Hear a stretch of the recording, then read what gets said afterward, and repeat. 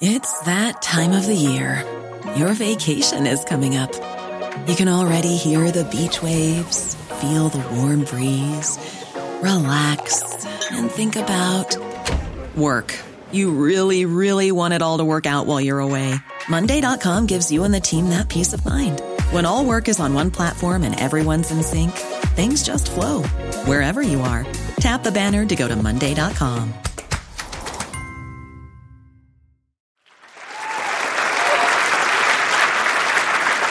The number of Americans who have tried at least one dating app has now passed 40 million people. And that is a lot, especially for a phenomenon that really didn't exist 25 years ago. And how has this been for the state of romance? Has it been good because the algorithms are better than humans at matching up people who are compatible?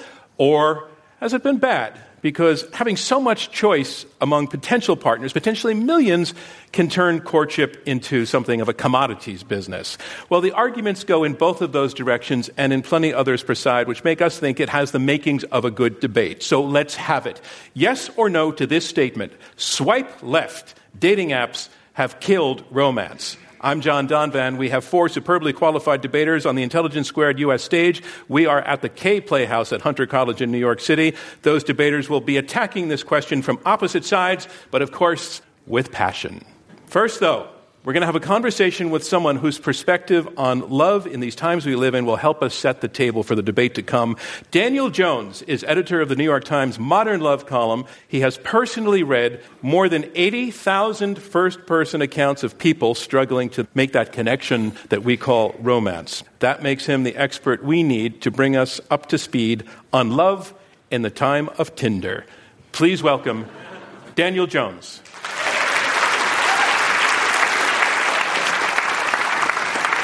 Daniel, I just want you to know that in the world I come from, you're considered a big get. You're a big catch. We're really delighted to have you. That's nice to hear. We do think that the job that you've held for now 12 years, is it? Coming up on 14. 14 years. Yeah.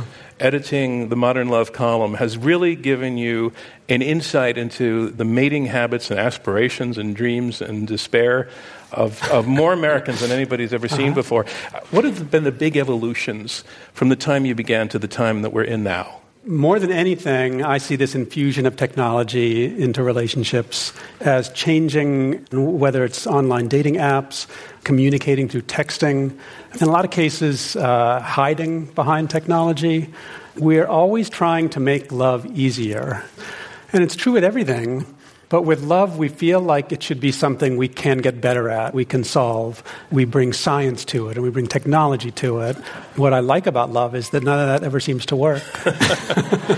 There's something that you wrote in the book, and your book, by the way, is called Love Illuminated, Exploring Life's Most Mystifying Subject. I loved it. I wasn't sure I was going to like it. I told you this on the phone. I really love this book, because you had, first of all those pieces are really well written, John. but your nice writing is fantastic. But you mentioned that love is for the sucker in us, not the skeptic. Yeah. What is that getting at? It means that you have to suspend disbelief. I mean, this idea that you will fall in love with someone who is meant for you and that you will spend 50, 60, 70 years together and be satisfied by that one person, that takes a lot of nerve and a lot of faith. And, I wrote that line in a chapter that's about people falling for catfishing and for cons, and how easy that is to happen. Like, it's so easy to judge people who fall deeply for the fake person online, but that's what you have to do. You have to be open to that, and if you aren't open to falling for the fake person online, then you really aren't open to love in a way. So we're all suckers, you're saying, if we're all suckers for love. No, we aren't. I mean, some people aren't suckers, and that makes it harder for them to open up to somebody. How else has, working on this column, how else has it changed you? I feel like the question that we ask ourselves with love and relationships is, how happy do I have a right to be? Because everyone's trying to determine if this person is right for them. Am I happy enough with this person? And then in long-term marriage, this isn't working for me anymore, but is it worth getting rid of? And the question that's sort of circling in everyone's mind, it's an impossible question to answer. People end up answering it, but what is happiness? What does it consist of? And how much of that do I have a right to? Is this marriage enough for me? We need to start thinking about having a family. Is this the person I want to do it with? Do I feel good enough with this person? I've come to admire people through the column, the people who repeatedly open themselves up to love after they've been sort of crushed. Yeah. Everyone gets crushed, at some point. The heart wants what it wants, but the brain is the thing that's telling us, don't do that stupid thing. Uh-huh. Are there people who can talk themselves out of romance because their brain is telling them it's a bad idea and their lives become ruined as a result? The opposite as well? Are people following their hearts and they do incredibly stupid things? People definitely do incredibly stupid things, yeah. Following their hearts. I'm not sure I've ever been asked that question in that way before. I think people are terrified. To be vulnerable with someone is what love requires, but that's the hardest thing. That is harder these days because we have these ways of sheltering ourselves and being meeker about how we ask someone out. It's just the text that says, "What's up?" Yeah. And there's so little risk in that. I'm terrible at relationships. The idea of calling someone or going up to someone in person, It was just paralyzing to me. If I had texting, I would have been emboldened by that, but it would have been this lower bar of saying, "What's up?" Yeah. You have to practice vulnerability to do it well, just like anything. I worry that our tools are allowing us not to practice vulnerability. How has the attitude towards dating apps itself changed? Because I remember a time when it was really embarrassing to tell somebody that you had gone online. I think the stigma has gone away almost completely, at least from the stories I get. It's a way of meeting people. It's a different way of meeting people. There are challenges that it presents that are different from the way we used to meet people, but it's still just a way of meeting people. I mean, in my view, it's caught on more with people who are introverts or shyer or more prone to fantasy.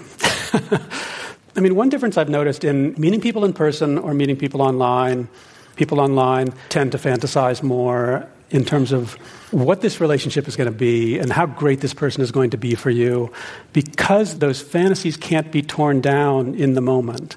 It's a little bit like the difference between shopping online or shopping in a brick-and-mortar store, where, if I go into a store and I'm like, oh, those jeans are just so great, and I'm going to look so great in those jeans, and then you put them on and you stand in the mirror that shows you from every angle, and you're like, oh, God, it doesn't work. And your ability to fantasize was sort of cut short because you were in person and you did it. Online, if you meet someone in person in a bar, either they don't give you the time of day, in which case your fantasy is dispelled, or you sense there's no chemistry. Smell is important in falling in love, and online there's no smell. Yeah. It's not that a bad smell is off-putting, it's that the smells need to mingle in a way that works. I had no idea. That's working below the conscious Helen level. Fisher will tell you. Yeah. I said at the beginning that having Daniel Jones was really a catch. You are a catch, and you've helped set up this conversation spectacularly well. The book, again, Love Illuminated, and the column, Modern Love. I want to thank you so much for taking the time and for helping us set the table this way. Ladies and gentlemen, Daniel Jones. Thanks. My pleasure. Our motion is Swipe Left, Dating Apps Have Killed Romance. Let's meet our debaters. Please welcome Eric Klinenberg. Hi, Eric. Welcome to Intelligence Squared. You are a professor at New York University. You're co-author of the bestseller Modern Romance. Your field is sociology, and that's a field that has been looking at mating rituals for as long as anyone can really remember. How have these apps changed sociology? So far, they haven't really changed sociology, but it is inevitable that they're going to, and there's a very simple reason for that. The things we do on apps are recorded by the companies that make them, and we can turn that into data that we discover all kinds of things about our secrets, the things we do. And I should actually say that is just one of the many unromantic things about dating apps. Our intimate life is their data. You can't slip it in there. Eric Klinenberg. Trying to slip one by us. And Eric's partner is, ladies and gentlemen, please welcome Manoush Zomorodi.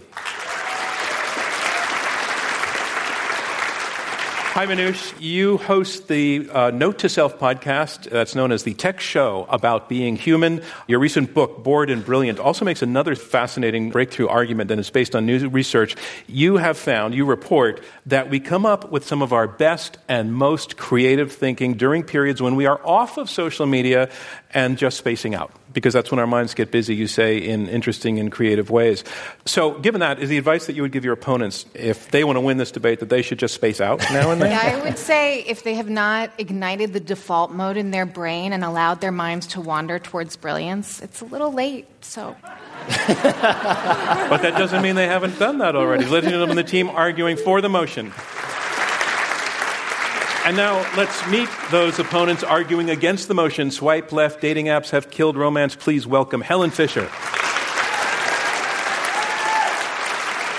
Helen, we are delighted to have you on this stage. You've been to many debates as a member of the audience. It's great to have you up here. You are a biological anthropologist.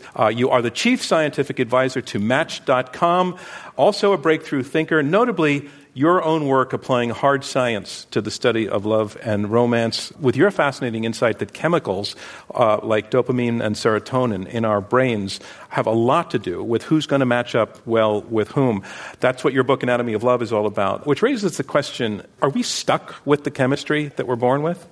We're not puppets on a string of DNA, that is for sure. We've evolved a huge cerebral cortex with which we make decisions. It's amazing we don't do it better, but we do. Although we are flexible, we have personalities that are based in biology, and we're naturally drawn to some people rather than others. So people are correct when they say we have chemistry. Oh, lovely line. Ladies and gentlemen, Helen Fisher.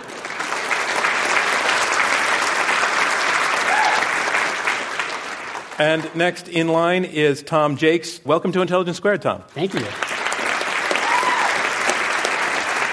Tom, you are Vice President of Engineering at OkCupid. That is a leading date site for anybody who might not know that. It boasts more than 3.5 million users.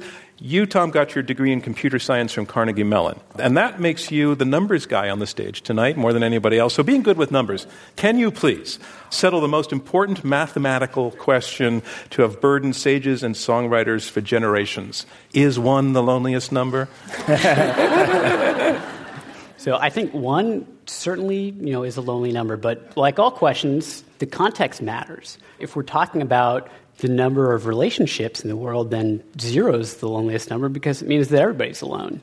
Oh. If you have 1, but you might have access to a dating app like OkCupid, you can quickly turn that into 2. Okay. Also getting ahead of yourself. Ladies and gentlemen, Tom Jakes. Here they are, our 4 debaters, ready to get started when Intelligence Squared US continues. We'll be right back.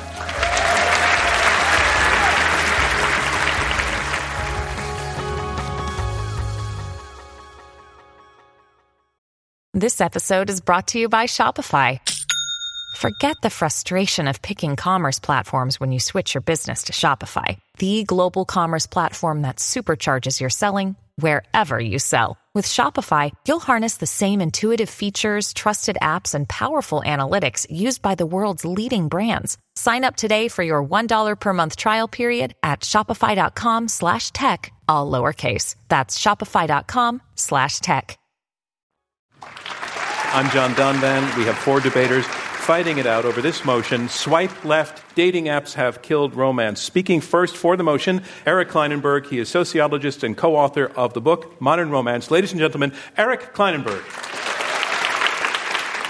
Thank you very much. You heard I'm a sociologist. Let's start tonight by getting to know each other a little bit. So let me just ask, how many people in this room, can you clap, please, if you have never done online dating, if you've never used an National Public Radio crowd here tonight. And can you also clap loudly if you have used a dating app? All right. We have a future. I have studied the data that come from dating companies, and I can tell you that it's true millions of people are using dating apps, but we are here not to talk about the numbers so much as to talk about the experience. The experiences of people who use dating apps are anything but romantic. Our question is not, are dating apps popular? They are. We concede that. It's whether dating apps are bad for romance. What is romance? Let's go to the Oxford English Dictionary, a great source for this. It tells us that romance is this kind of feeling of mystery and wonder. Helen has written about this, that we get around love. But there's something else in the definition that's important to me. It's this sense of being swept away from reality, away from everyday life. It's that sense of being preoccupied with some other person. You think about them and care about them so much that everything else kind of melts away. That's the feeling, right? It's that idea that we're lost in love. Now, it is worth noting that since the advent of the internet, marriage rates have gone down. There are more people in the world who are single today than ever before. There are more people who are living alone. Still, I think that most people who are looking for love are able to find it, and technology won't change that. The thing is that dating apps are making just about every part of our search for love less romantic. If you've been on a dating app, you know that it encourages you to treat people like products. People routinely lie about their height, their age, their weight. They put huge amounts of attention into their photograph, and for good reason. About 90% of the action is about the quality of your picture. Are you hot or not? But then we send out heartless and sometimes cruel messages, things we would never say to a person in person, because the phones encourages us to treat people like bubbles on a screen. Dating apps make it harder, not easier, to be swept away by another person. Real life and real relationships have a hard time competing with the stimulation that apps give us. On dating apps, the problem is there's too much going on. Today, people go into their phones and they perceive a world of limitless dating choices. And unfortunately, this means it's very hard to settle on the person that we're with. We're always wondering, isn't there something better out there? And this matters because romance and love don't come from superficial connections. It's not really about whether you're hot or not. What's important is not the quantity of our dates. It's the quality of our interactions.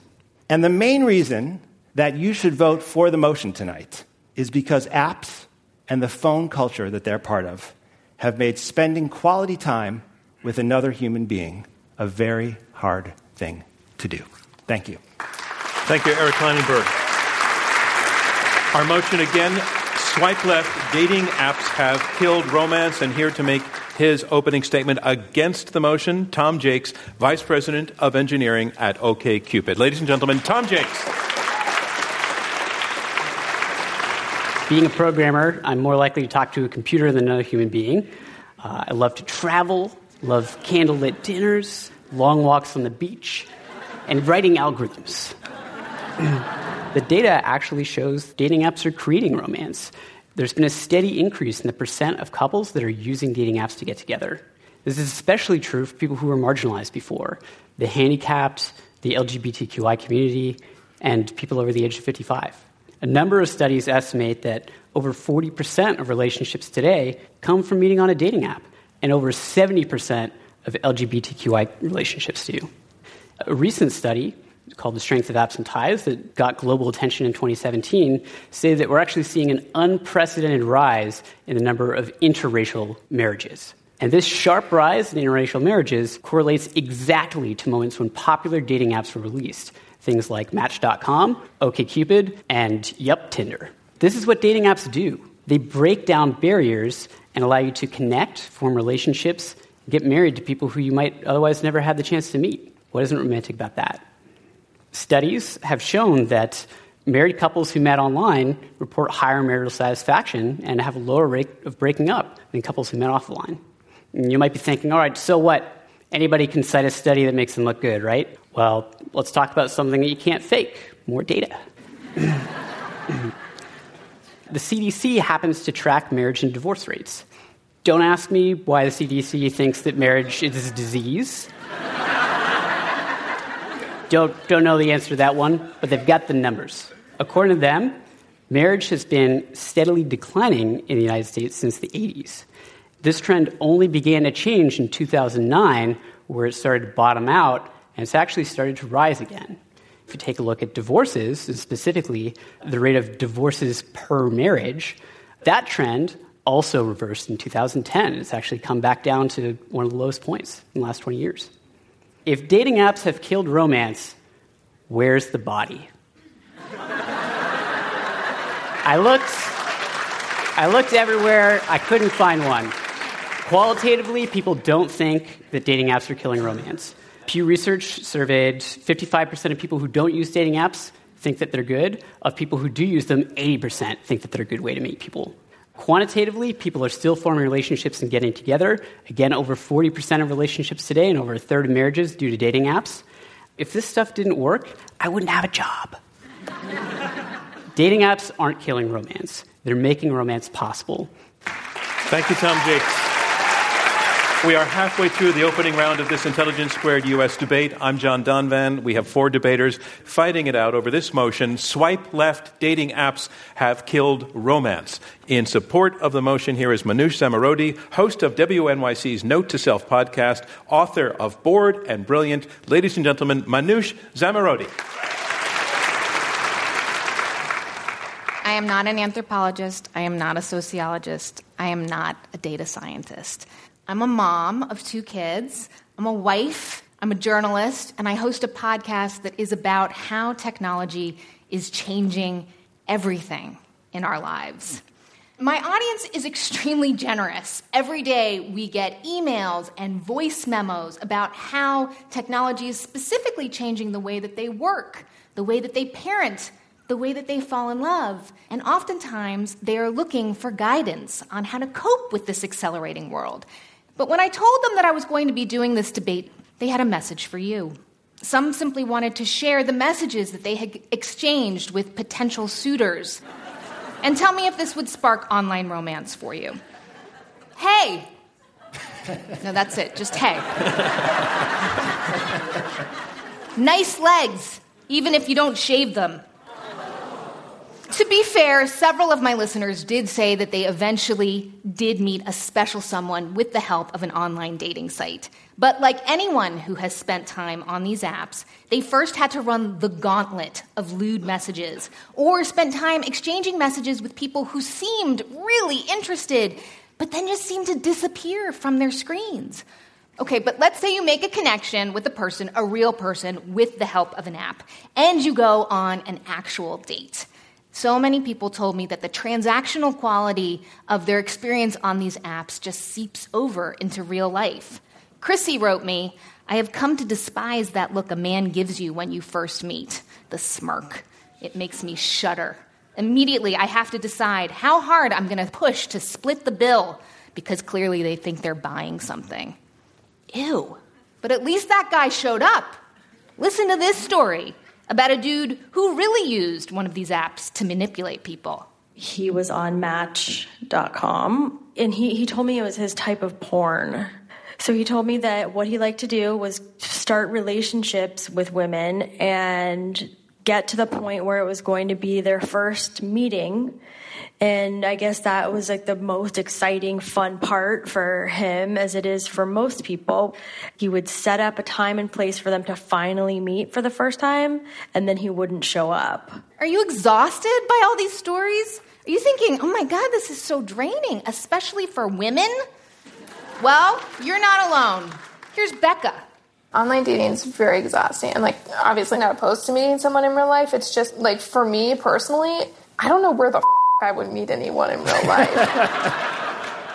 My teammate told you how dating apps have destroyed romance, but I want to add that dating apps have destroyed another important aspect of romance: civility and conversation. Eye contact, being able to read someone's body language. Look, we all know the internet is extraordinary, but is it good for romance? No. When human beings interact online, they often revert to their crudest instincts.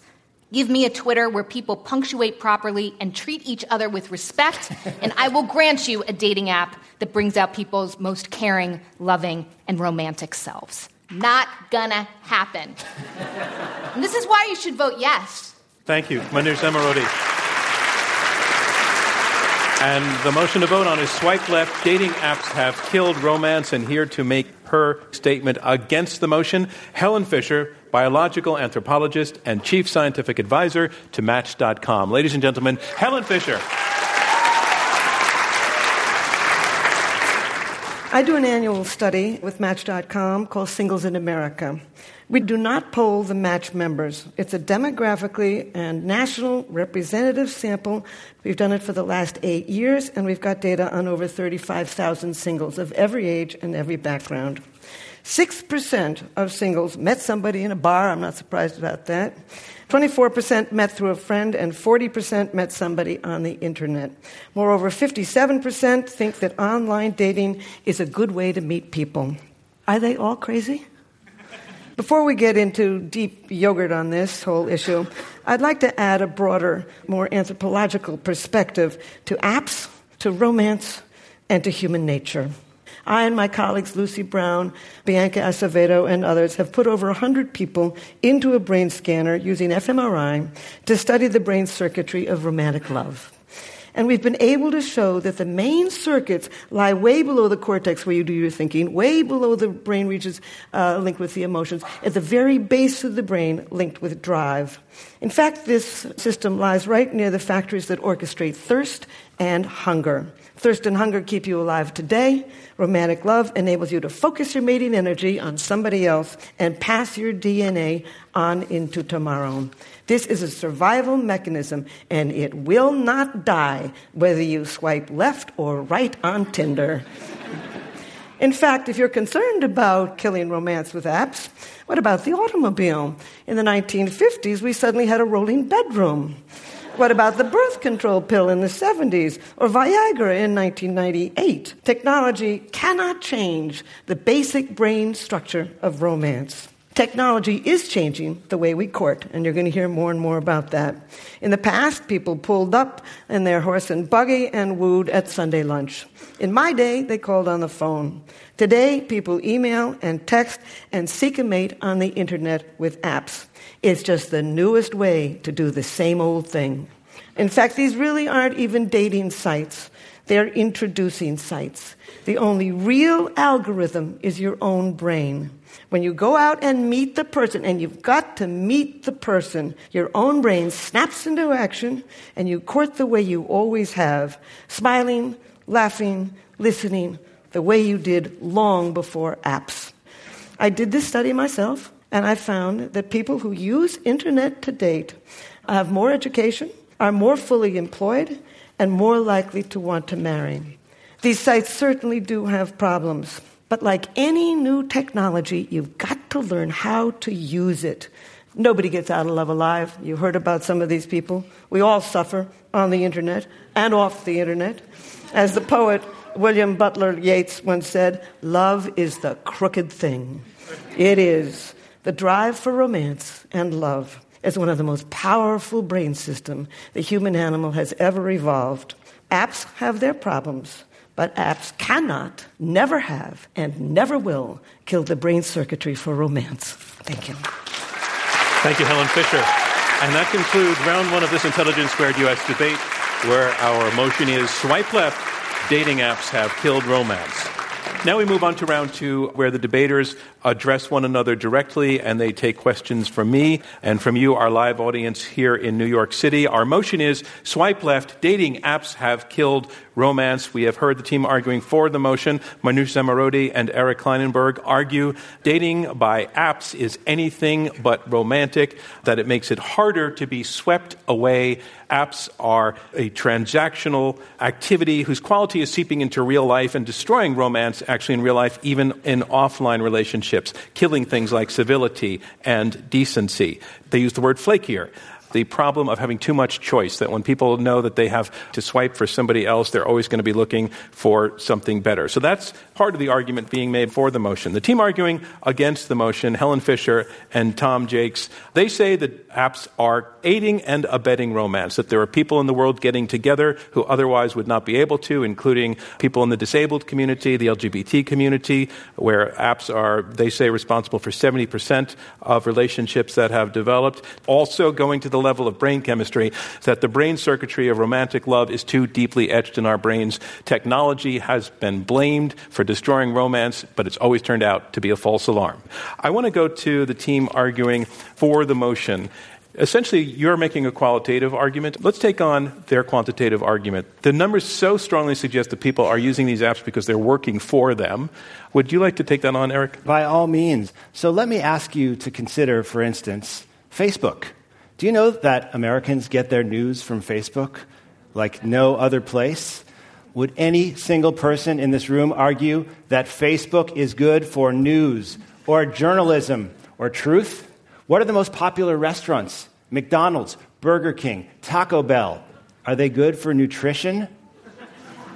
The idea that because people are using dating apps, which have crowded out so many other ways of getting together, my gosh, you go to the bar and you can't interact, it just doesn't sell. Tom Jakes, your opponents are basically saying that dating apps like the one that you work for, they are the fast food of romance. And they're quite seriously arguing that it's coarsening the culture and that anything that coarsens the culture can't be called romantic.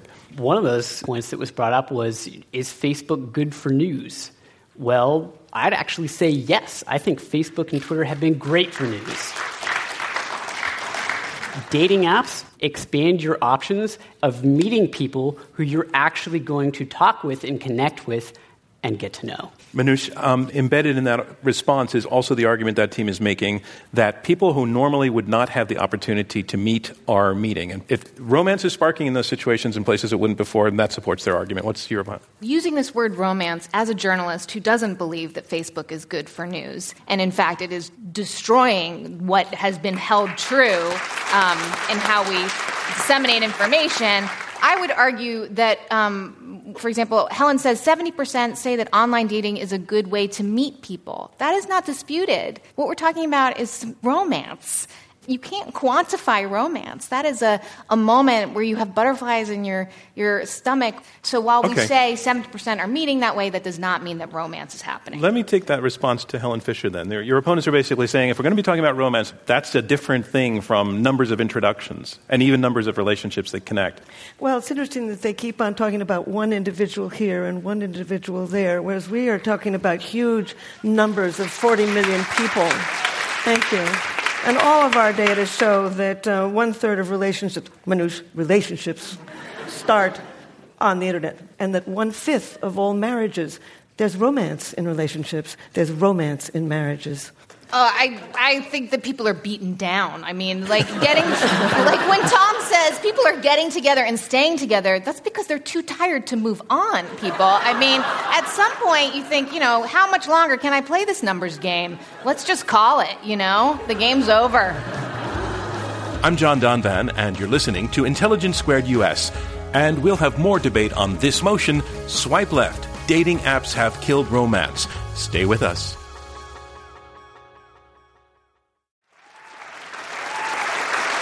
I'm John Donvan. I'm the host and moderator of Intelligence Squared US, where our motion is Swipe Left, Dating Apps Have Killed Romance. Tom, I want to give you a moment to build on the argument that you were making in the beginning about algorithms, that these algorithms are better at looking at a large group of people and figuring out who's going to be compatible. What does your algorithm know about dating and romance that the rest of us don't? I think there's actually a huge misunderstanding about these algorithms. What does hair color have to do with your soulmate? But we don't look at things like hair color or eye color or height or weight. We look at practical behavioral measurements. If you go to a bar, the people that you see are the people in the bar with you. When you go online, you see people who are online with you too. Those are the people who we promote, the people who you're going to have the best chance of having a good, positive interaction with.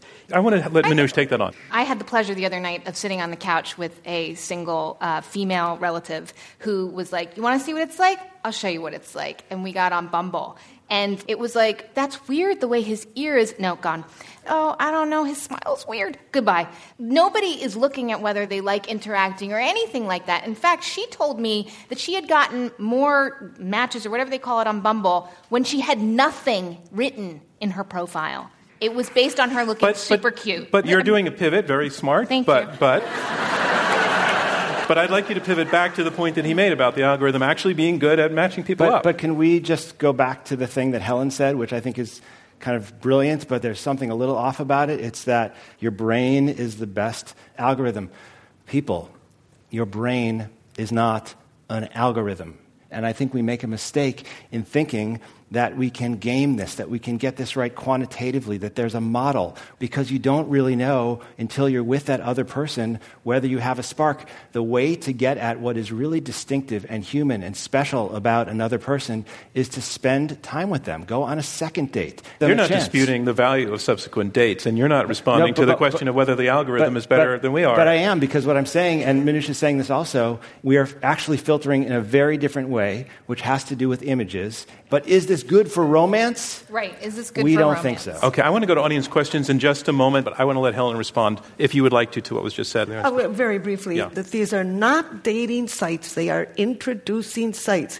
One of the fastest growing one is called Our Time. It's for people over 50. I can't stand in a bar and wait for people to walk by. It's not going to happen to me. Okay, let's go to some questions. Hi, my name is Meredith. Hi. I find that I'm a very bad judge of people that I'm in potential romantic relationships with because I self-rationalize as soon as I'm attracted to people and I just want to have sex with them, and then I end up getting in a relationship with them by mistake. How would you respond to that? Perhaps meeting somebody on an app is better because you don't actually get to, smell them and stuff. Thank you for that question. For this side, right? Okay, so can I share? Manoush Zomorodi. Maybe it's familiar. A friend told me the story last night that she thought that she'd met some guy that she was really into on OkCupid, and actually they decided to have sex, and they went out for brunch the next morning, and she's thinking, he smells right, all those things, right? And she goes home, and she gets on her laptop, and she looks on her laptop, and she says, oh, wait, this is not my OkCupid account. Oh, it's Wayne's OkCupid account. And while we're having sex, I went into the bathroom, and he got on OkCupid and set up another date with someone. And then she also saw all the messages that he had sent to other guys saying that she was so easy and what a great time he was having. I see where that's going. Let's let your opponents respond to some of that. Tom Jakes. What Manoush has been talking about again and again is truly bad behavior, people behaving very poorly. But, when you have millions of people using these dating apps to get together, there's a very deep barrel, and you can pull out some really nasty stories from the bottom. But that doesn't mean that the typical experience isn't a good one. Very quick response. Yeah, just another quick sociological survey. People here who've been online dating, can you applaud women, especially if you've been dating online? When Manoush tells stories about these kinds of experiences and messages, will you clap if they ring a bell? Hi, I'm Amelia. I'm from Colorado. So how is it less romantic intrinsically to meet with somebody who you already know is attracted to you? Because of the app. Yes, through an app. So again, I can just say from doing interviews with people all over the world that when people connect face-to-face, most of the time it's a miss. And it's hard to know who you're going to be attracted to in real life, in part because the pictures that we put up of ourselves don't really tell the real truth about us. I mean, if there's anything, don't believe what you see and read. Wait until you meet the person, because the truth is, most of the time, you're not getting what you expect. Helen? I would just answer the question directly and say that the data show that when you know that somebody is in love with you, it makes you like them more. That seems quite intuitive. What's your name? Tiffany. Thanks. So my question is how would you say that there's romance when there's all of these people that are constantly being disappointed because there's so much quantity? So how would you say that that's romantic? And it's basically the same argument your opponents are making. They're looking at many, many incidents of nasty behavior, and they're saying that's not romantic, therefore they win. Well, what about the people who don't have any other options? The people who are scared to go out, maybe they're not openly gay, and this is a mechanism where they can use these apps to actually meet people that they don't otherwise have, right? Now, that doesn't mean that your point isn't a valid one, right? Like, there's a lot of attention. But, what happens if you go outside to the bar? You're going to meet tons of people anyway. Like, one of the main complaints that women have when they go out is that people are hitting on them, giving them unwanted attention, and they don't have the power, the mechanisms to just make those people go away. Well, guess what? Dating apps let you just swipe those problems away. I'm sorry, Helen, did you want to jump on that? I just wanted to wonder why you thought the nastiness was just on apps. I mean, all you got to do is read fiction. There you go. So we have a question from YouTube, and this is for the 14. If the dating apps are killing romance by promoting superficial judgments, for example, swipe left, right, based on a picture, how's that different from meeting in real life?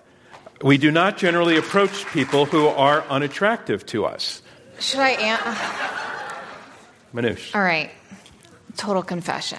When I first met my now husband, I just, he didn't do anything for me, at all. It was a work situation, and then we ended up talking, and then he was really funny, and then he had the weird smell thing, like Meredith was talking about, he smelled right. And we never would have been matched by a dating site. We argue about religion constantly. But we have 2 beautiful children, and most of the time we're really into each other. So I just think that there's something to be said that we're talking about an industry that is $2.7 billion a year, right? So it makes sense that it wants you to think there's amazing people on there, and they're gorgeous, and they're just like me, or they're different, but we're compatible anyway. Look around. One woman told me that her son made a match and she was so happy, but the irony was that the woman worked in the same building as him. So if they had just looked up from their phones, maybe they would have seen each other. I'd like to let the other side respond to that. So, I actually think that your point right there is a fantastic one for dating apps. These people were in the same building, and they never met until they used a dating app. Hi, I'm Candace. How do you guys define romance now? Because I feel like it's something you haven't actually expressed your view what romance is to you. I think the Foresight has told us what romance is. They said very clearly it's being swept away and wrapped up. So you were really asking what's the definition of romance being used by the Against. I think it's a fair question. So why don't you take a crack at that, Helen? I've studied that for years. The first thing that happens when you fall in love is the person takes on what we call special meaning. Everything about them becomes special. The car that they drive is different from every other car in the parking lot. The street they live on, the music that they like, elation when things are going well, mood swings into horrible despair when things are going poorly, focusing on them. And you want to have sex with them, but what you really want them to do is to call, to write, to ask you out, and to tell you that they love you. You want that emotional union. It's even more important than sexual union. And the obsessive thinking. Before we put people in the brain scanners, the one most important question that I would ask them is, what percentage of the day and night do you think about this person? And they would say, I never stop thinking about her. That is romantic love. These days, forget the flowers. Just leave your cell phone in your pocket and you'll do a lot better on a first date. But anyway, it's a very distinct characteristic of romantic love. We know what's happening in the brain. Times have changed. We've got something now which is called culture lag. Our definition of what romance is changing faster than our understanding and our expectations. I can let the other side have one final word if you would like. No, that was lovely. I'm in love with Helen right now, actually. But I don't think we're disagreeing about that, but I think it comes back to the motion, which is about how difficult dating apps are making it to get to that point that you have to deal with all the extremely unromantic behavior, whether it's rating people by what they look or dealing with extremely rude, racist, sexist comments. It's a tough road to get to this wonderful thing that you're describing. But I think we disagree about... Well, then let me call it. That's the end of round 2 of this Intelligence Squared U.S. debate, where our motion is swipe left, dating apps have killed romance. And now we move on to round 3. Round 3 will be brief closing statements by each debater in turn. To make her closing statement in support of the motion, Manoush Zomorodi, host and managing editor of WNYC's Note to Self. Okay, so I just mentioned $2.7 billion that we're talking about with these dating apps. But as you have seen from the headlines, Silicon Valley's utopian belief that tech is always a force for good is being tested. And I think we have to be able to say, no, this isn't working. This is gross a lot of the time. We don't feel good about ourselves. A lot of the emotion that I saw in some of the people standing up to ask questions is very real. Maybe the data doesn't show it, but the stories are extremely important. And Silicon Valley needs to listen. So let's let the companies know. Apps are killing romance. We need to see change. Humans can now conveniently order their groceries online. You can, with a tap, order up a car. But you should not be summoning romance through an app. Thank you, Manu Zamarodi. And that motion again, swipe left, dating apps have killed romance. Here making her closing statement against the motion, Helen Fisher, biological anthropologist and chief scientific advisor to Match.com. So several years ago, I was traveling in Tanzania with one of the last remaining hunting and gathering tribes called the Hadza. I asked a 12-year-old boy if he had a girlfriend, and he said, "I saw a girl, and when I grow up, I'm going to kill a zebra and give her the tail." Around the world, people love. They sing for love. They dance for love. They retell myths and legends about love. We pine for love. We live for love. We kill for love, and we die for love. In fact, the oldest love letter that I saw in Istanbul was from 4,000 years ago. It was written in cuneiform on a lump of clay. In those days, people most likely romanced in person. And as I've been up here tonight, I've began to wonder whether they once had a debate called Cuneiform is Killing Romance. The real thing that's changing romance is not apps. It's women piling into the job market in cultures around the world. This is the huge social modern trend. In fact, marriage has changed more in the last 100 years than in the last 10,000. But romance has not changed. Romantic love is adaptable, primordial, and unquenchable. To anybody in this room and anybody on the airwaves who is looking for love, apps cannot and never will kill romance. Thank you, Helen Fisher. Here making his closing statement in support of the motion, Eric Kleinenberg, sociologist and co-author of Modern Romance. I've read the histories of procreation, of evolution, and let me say at the outset, procreation and the reproduction of our species is not romance. If you read about the history of men and women getting together and think that that is a love poem, I don't know what book you're reading. Like it or not, social life today is rooted in the internet. I know some 11 and 12-year-old kids, too. I have an 11-year-old boy.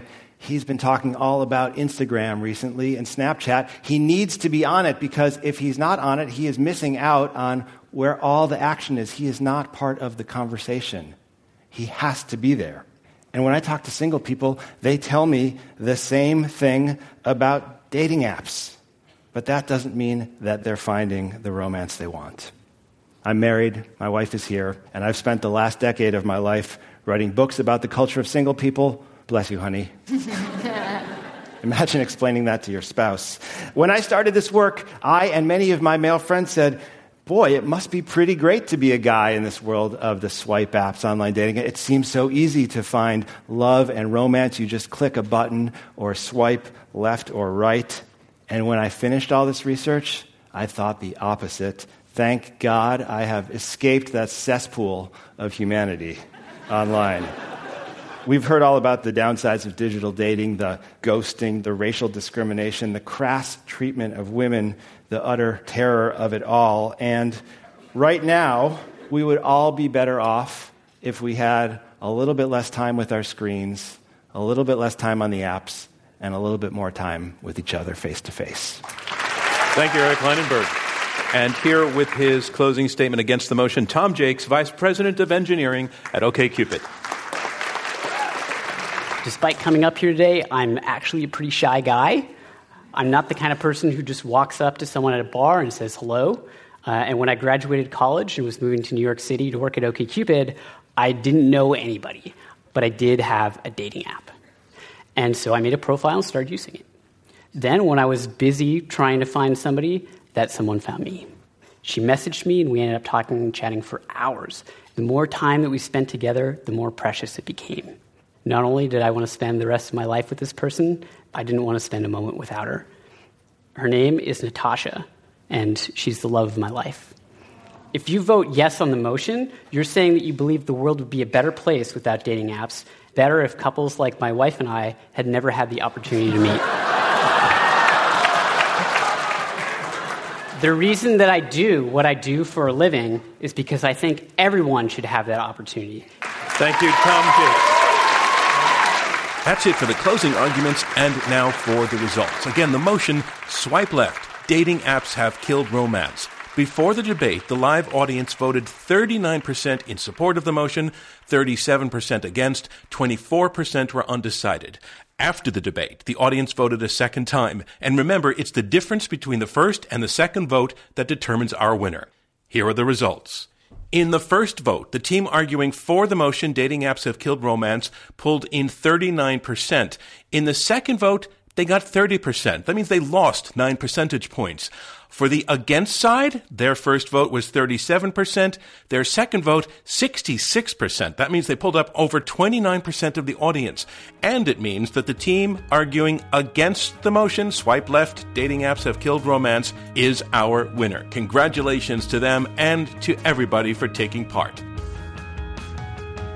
This Intelligence Squared U.S. debate was held in front of a live audience at the Kaye Playhouse at Hunter College in New York City. Robert Rosencrantz is chairman, Clea Chang is chief operating officer, Leah Mathau is vice president of programming, Shay O'Mara is manager of editorial operations, Danielle Warren is our research associate, Aaron Dalton and Rob Christensen are the radio producers, Damon Whittemore is the audio engineer. And I'm your host, John Donvan. You can now stream all of our debates on demand on Apple TV and Roku devices with the IQ2 US app. For more information on that, or to purchase tickets to future events, visit iq2us.org. These debates are made possible by generous contributions from listeners like you and with support from David A. Coulter, Robert Epstein, Christopher W. Johnson Charitable Trust, Ilona Namath and Alan Quasha, George L. Orstrom Jr. Foundation, Jerry Orstrom, Dr. Kelly Posner Gerstenhaber, the Rosencrantz Foundation, the Mortimer D. Sackler Foundation, Jennifer and Philippe Selendi, the Paul E. Singer Foundation, Edward Stern and Stephanie Ryan, and Emily and Antoine Van Actmill. From Intelligence Squared US and from me, John Donvan, thanks to all of you. This is the story of the one. As a maintenance engineer, he hears things differently. To the untrained ear, everything on his shop floor might sound fine, but he can hear gears grinding or a belt slipping. So he steps in to fix the problem at hand before it gets out of hand. And he knows Grainger's got the right product he needs to get the job done, which is music to his ears. Call, click Grainger.com, or just stop by. Grainger, for the ones who get it done.